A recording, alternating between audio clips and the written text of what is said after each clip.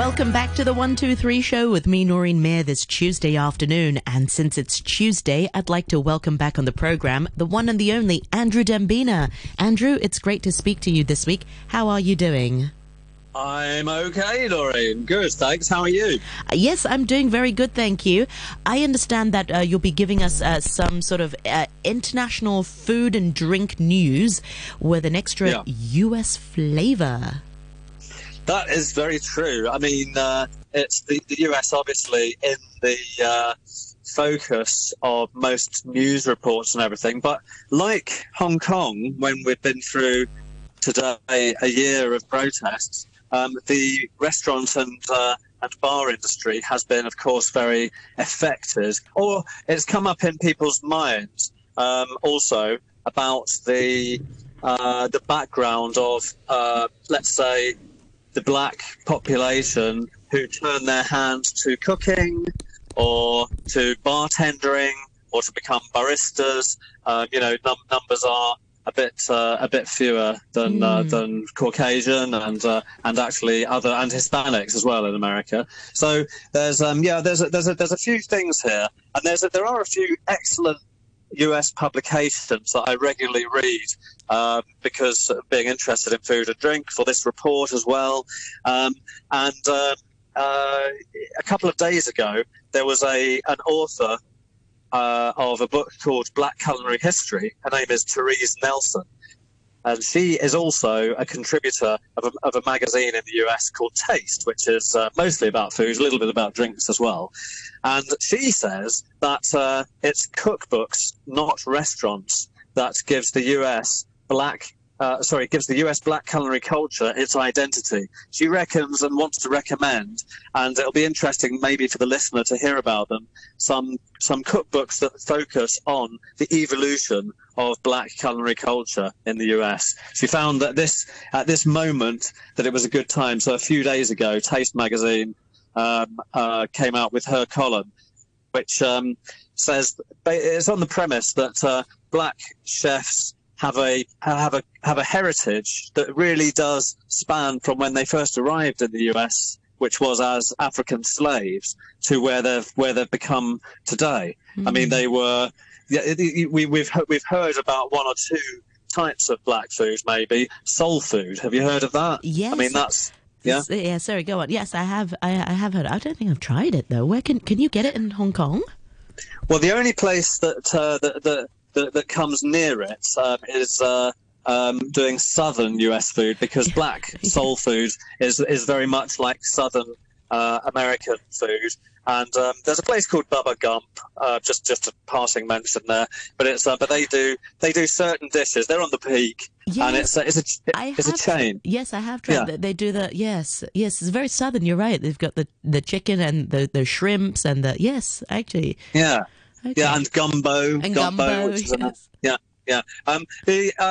They also actually just turning on to the issue of what is soul food. There are a couple of crossovers again with southern US food.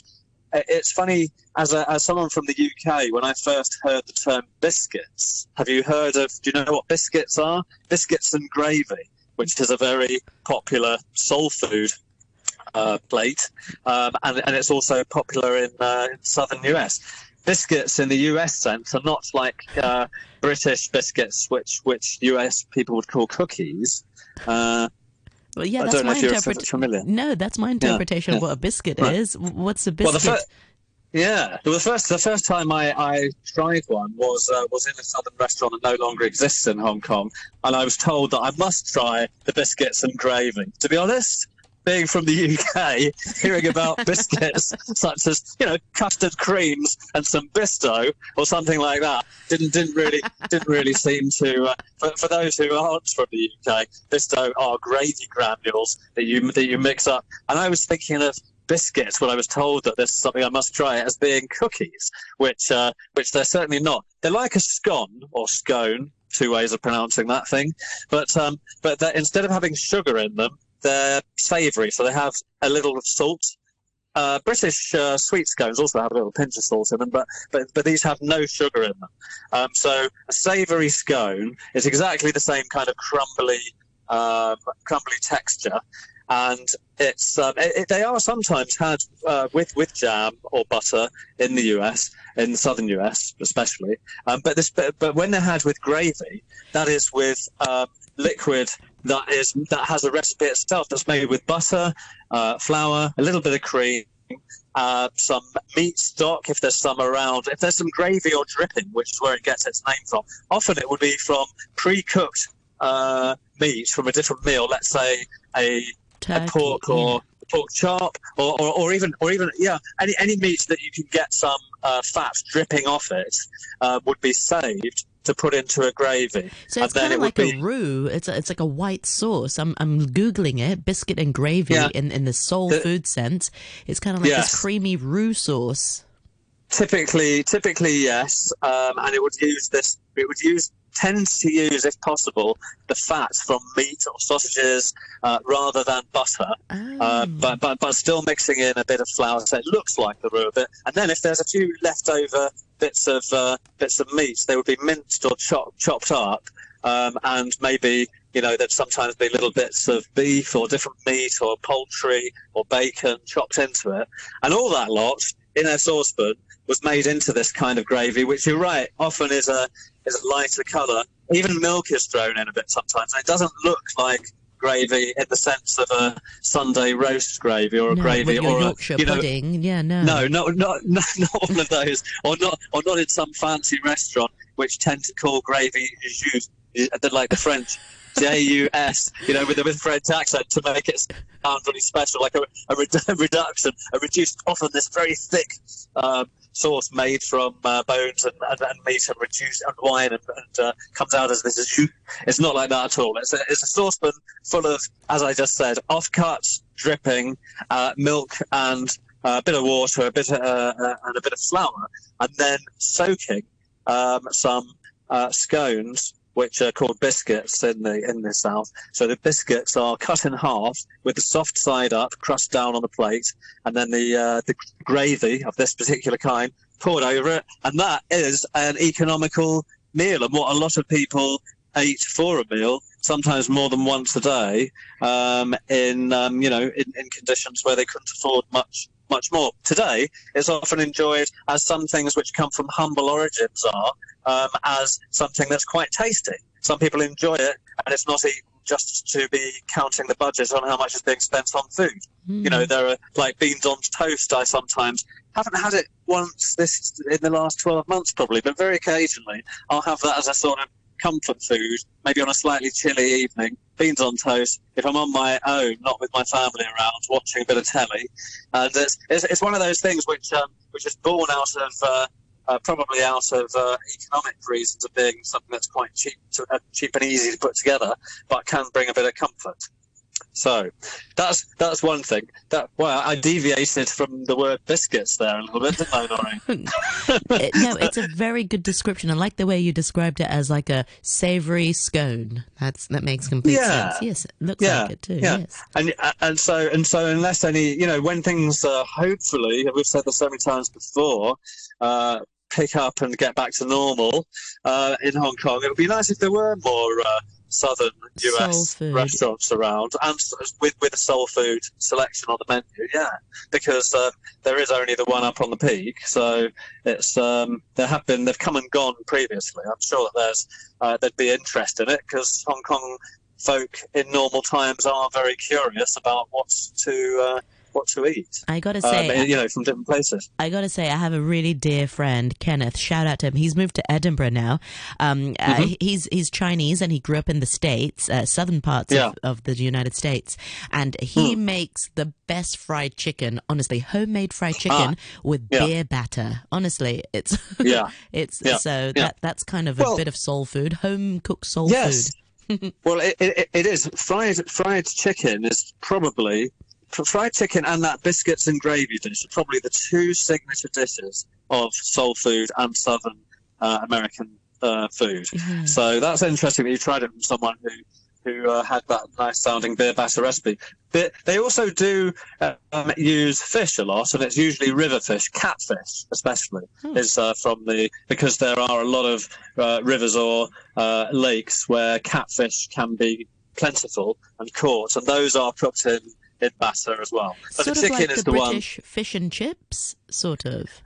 Yeah, they're very, very much like it. And it's funny, when you said beer batter, I thought that in recent years, as I think we may have, you worked in a gastro pub, I remember, but in recent years in the UK, when I grew up, certainly by the time I came to Hong Kong in my mid-20s, I hadn't heard of beer batter being used in the UK. But now, as pubs have gentrified more over there, and even in restaurants in Hong Kong that serve fish and chips, often beer batter is mentioned as being, because you do get an extra froth from the way that the beer reacts with the flour, I believe. Exactly. So, Extra puffed up batter. Right. Now, Noreen, not only did we go off on an interesting, I hope, course from the word biscuit, but also I just kind of steered off the cookbooks, which were mentioned by Therese Nelson, the author of Black Culinary History. So she really knows her stuff. I mean, she's a black 2 or 3 generation heritage herself, and she's studied and written and reported for various magazines on soul food and black food generally. So she has a few books to recommend.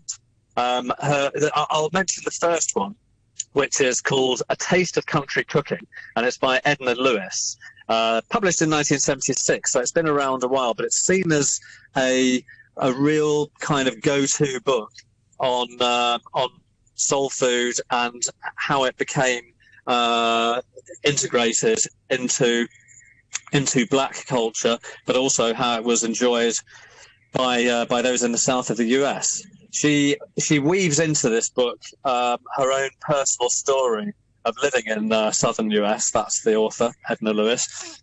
And so there are some interesting anecdotes about what it was like to be black in the US from a social point of view, as well as some recipes. So you've got reminiscences of her time, in a time where perhaps there was more prejudice about being black in America, in parallel with some standout southern cooking and soul food recipes, which are often heralded by people as being some of the best explained, of their time.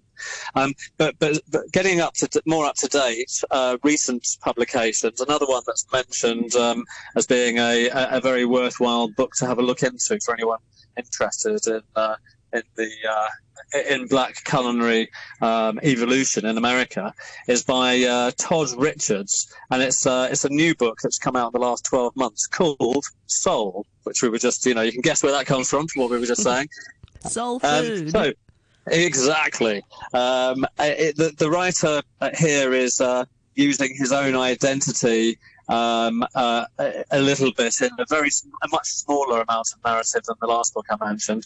He's had decades, Todd Richards, of professional cooking, and he actually went travelling to Africa from America to try and bring in some elements of African cuisine which were not really part of the black American kind of restaurant or home cooking repertoire. He wanted to try and go a bit deeper into his own heritage, and it's a long book. It's over 500 pages, but he really is seen as a culinary authority. That's Todd Richards, exploring how different global influences. He goes off on tangents because he has travelled to more than just Africa. He's gone around the world, and he's actually seen how some black chefs are bringing in elements of European cuisine or even Asian cuisine into their recipes. And there's a whopping 150 recipes in this book of 500 plus pages, as well as a kind of a ingredient-focused glossary or encyclopedia at the end, which is quite useful. I'll just quickly go on to another one that Therese Nelson, which is where these book recommendations are coming from. I've gone to look online at these books, and they do. I'm not going to mention them all here, but the ones I am mentioning do look like real standouts. I think the last one I'll mention from her selection is called Between Harlem and Heaven, and it's by joint authors Alexander Smalls, sounds like a rapper, and Joseph J.J. Johnson, also sounding a bit hip hop. A book that, but actually they're not. They're two kind of celebrity black chefs in America, and this book remembers the kind of culinary or restaurant magic that these two chefs were said to create in the now closed restaurant called Cecil in Harlem. It was around for 5 years, and it was a bit of a legendary Black American owned restaurant, getting really rave reviews in some of the top, glossy and newspaper publications, online publications. It opened in 2012, and it talks about how they went also travelling to Africa to find elements of heritage to bring back with it. And this is what is interesting, I think. Some of the top chefs and restaurants in Hong Kong have got stories to tell in their menu. They've when I think of restaurants, one of the first to do this was like Amber restaurants in the landmark Mandarin Oriental. Its chef, Richard Ecubus, gets almost all of his ingredients, 80% or something like that, from one island, Kyushu, in Japan. And the reason is that it's just got really excellent meat, vegetables, seafood, and it's near Hong Kong. So double win. You can get things fresher without such a carbon footprint. And so it's interesting when chefs, so these guys, they for Cecil restaurants, which shut down after nearly 5 years in operation, unfortunately, was looking at ingredients that weren't commonly found in Black American-owned restaurants in America. They won the Restaurant of the Year in American Esquire magazine in 2014. So that's another interesting book to look at if you can. You can find online, Between Harlem and Heaven by those two co-authors.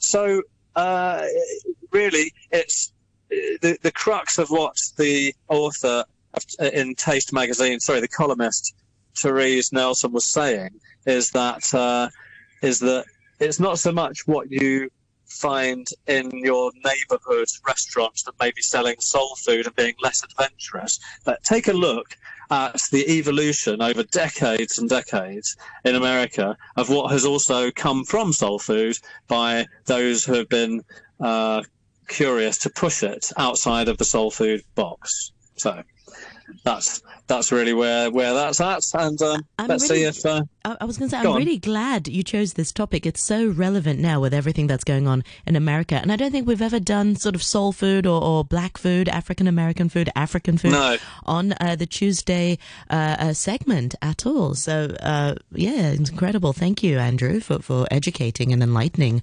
myself and some of our listeners. Yeah, great topic. Sure. Okay. And now I've got this craving for fried chicken. Yeah, in beer batter. And I wouldn't mind some of that catfish as well, actually, to be honest. I'll even give a second attempt to the biscuits and gravy, which wasn't brilliant when the one time I had it in a Hong Kong restaurant. So I do have a couple more topics. I know we're coming up to the 2:30 news. Absolutely, you're right. Spoken like a true presenter. So how about we continue with our chatter after the 2:30 news? You've got a couple more news story. Meanwhile, our listeners can keep looking at soul food. I've been looking at some of them, and it's ones that I didn't even think about. Did you know black eyed peas is actually a dish? I had no idea. Indeed. I thought it was just a band. Yeah, I was going to mention that with the band joke as well. We're on the same wavelength then. Gosh, forgive me. My knowledge in this area is very limited, so I'm really glad you picked this topic. It's cool. Yes, and a lot to share as well. Cornbread is also one. But yes, let's continue with this chat after the 2:30 news with Andrew Dembina.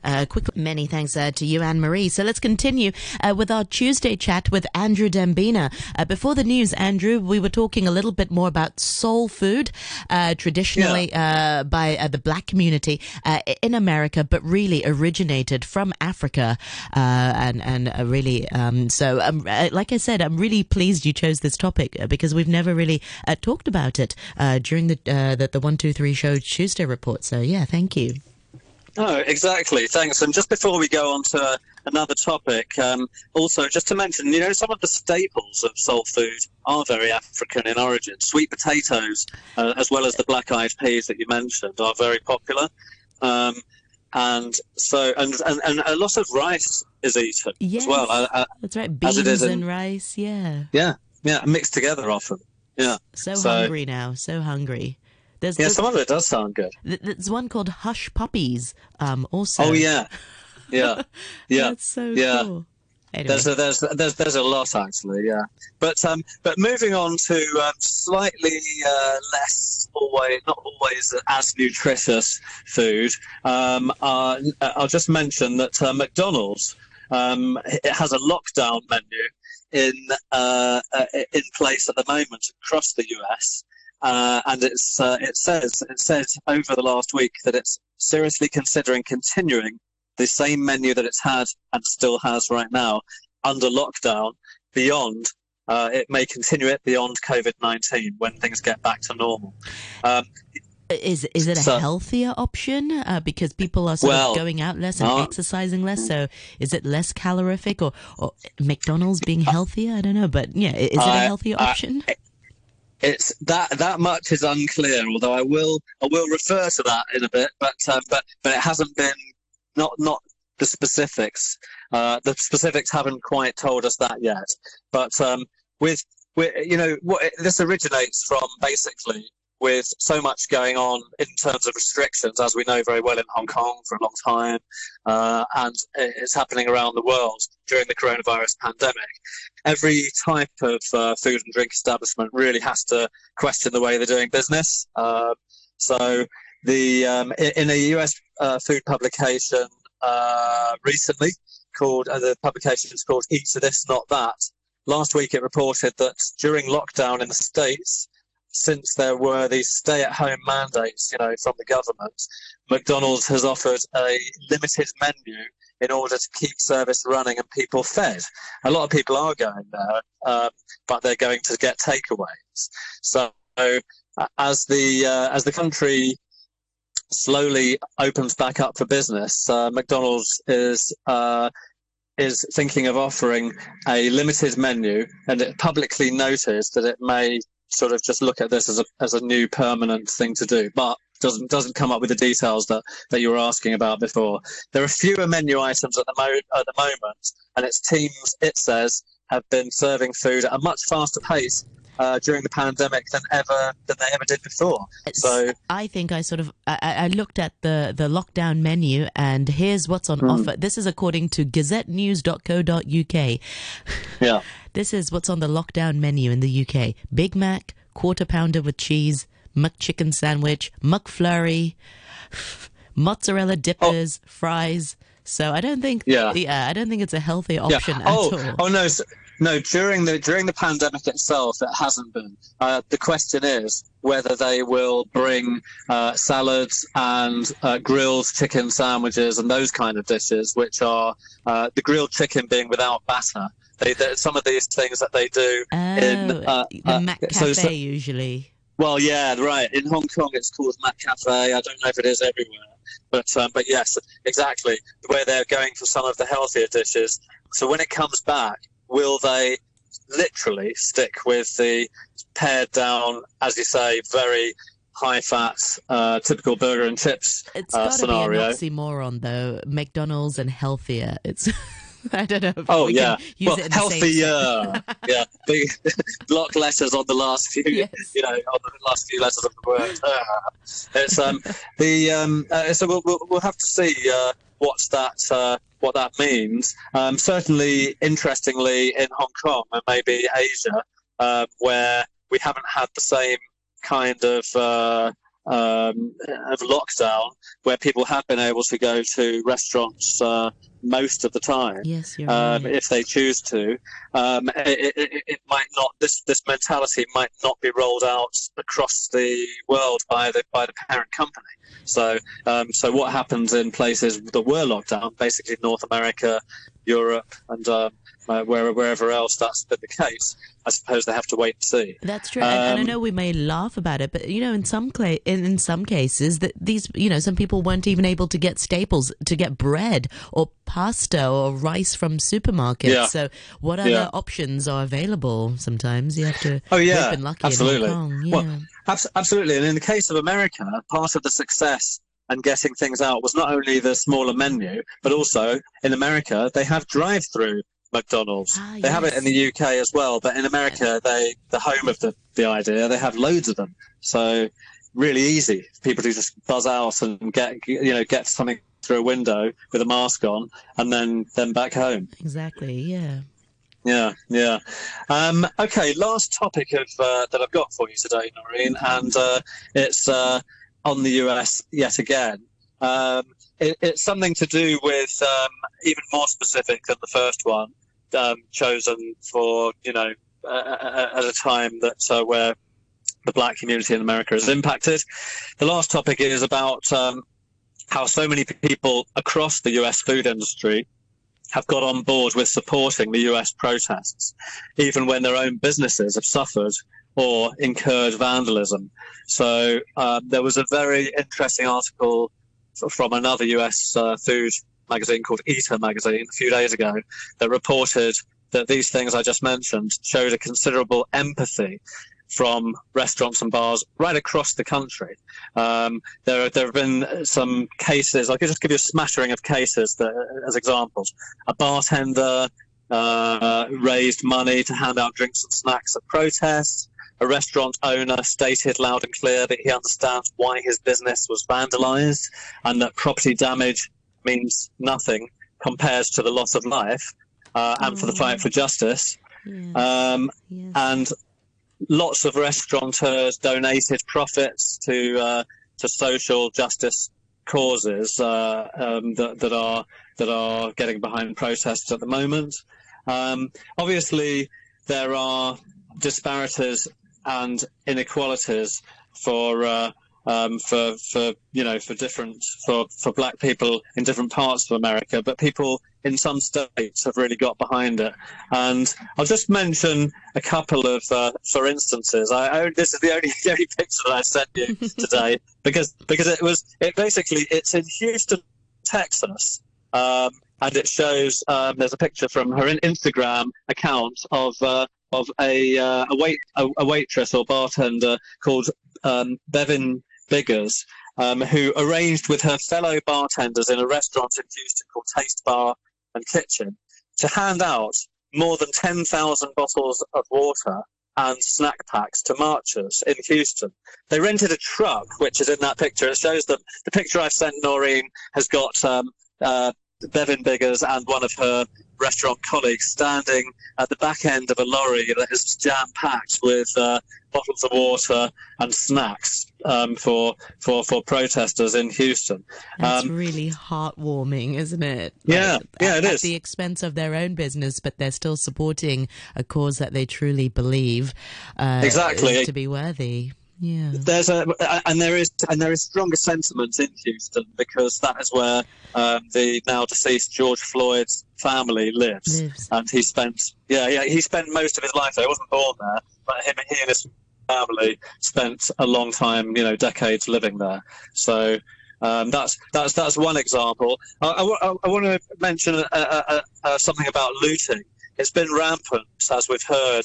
Lots of looting going on across different parts of the country in America, but it's been particularly sad for the small mom and pop shops. The kind of the little grocery stores, which are sometimes even owned by Black Americans or different kind of ethnic ethnicity, ethnic groups. Yeah. So it's not, I mean, originally when looting began, according to reports, it was the big chain stores, department stores and supermarkets, the big ones. But then it went sort of wider and took in lots of smaller shops as well. I just want to mention there's just one across the various reports that I came across, one owner of a Boston wine shop called the Urban Grey. On their Facebook page, after their store was broken into on Sunday night, just a couple of nights ago, following a mostly peaceful protest during the day, its windows were smashed, its cash register was busted open with a sledgehammer, but there was no money inside, and they captured it all on their own sort of security cameras in the shop. It's a husband and wife team. They're husband and wife running a wine shop in Boston, and so the husband of this couple, who is black, said that vandalization of this community-centered businesses like ours feels like a slap in the face, especially after seeing in security camera footage that some of the looters picking through the wine were young black men. Remember, this is a black man talking. The looting to me has nothing to do with the message of protesting, but ultimately it's just a window, not a life. So it's a small price to pay for the US to have a larger reckoning about centuries of oppression. And that's coming from someone who has had his place smashed up, till smashed, but there was no money in it, and then has seen that the people doing it on CCTV, but that's his sentiment. And it's one that's echoed by many other independent business owners who view their properties as collateral damage within what many see as a current broader fight for racial justice. Many business owners are waving the damage. It's just quite remarkable in various. It's happened in restaurants as well as food and drink shops. Absolutely, and looting has been a big sort of discussion. Also, I've seen various people are quite creative in how they express their thoughts and feelings about looting. There's looting of shops and goods, and then the meme that I've seen is sort of politicians looting of the rights of people at times of crisis. So I think people have been very creative. Yes, different types of looting. Andrew, thank you ever so much for this week's sharing. It really is a very timely topic, and I'm really glad you chose to highlight and to spotlight the Black lives and Black communities, and also the Black way of life and food in particular. It's always a wonderful way to understanding culture. So thank you very much for choosing this timely topic. Sure. Thanks, Noreen. Okay, it's been a pleasure talking as always. Yes, pleasure. And hold the line, and I want to see if you can hear my goodbye to you.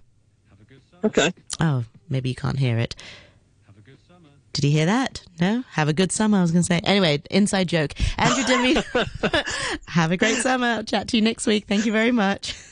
Come Bye, back Noreen. to what you know.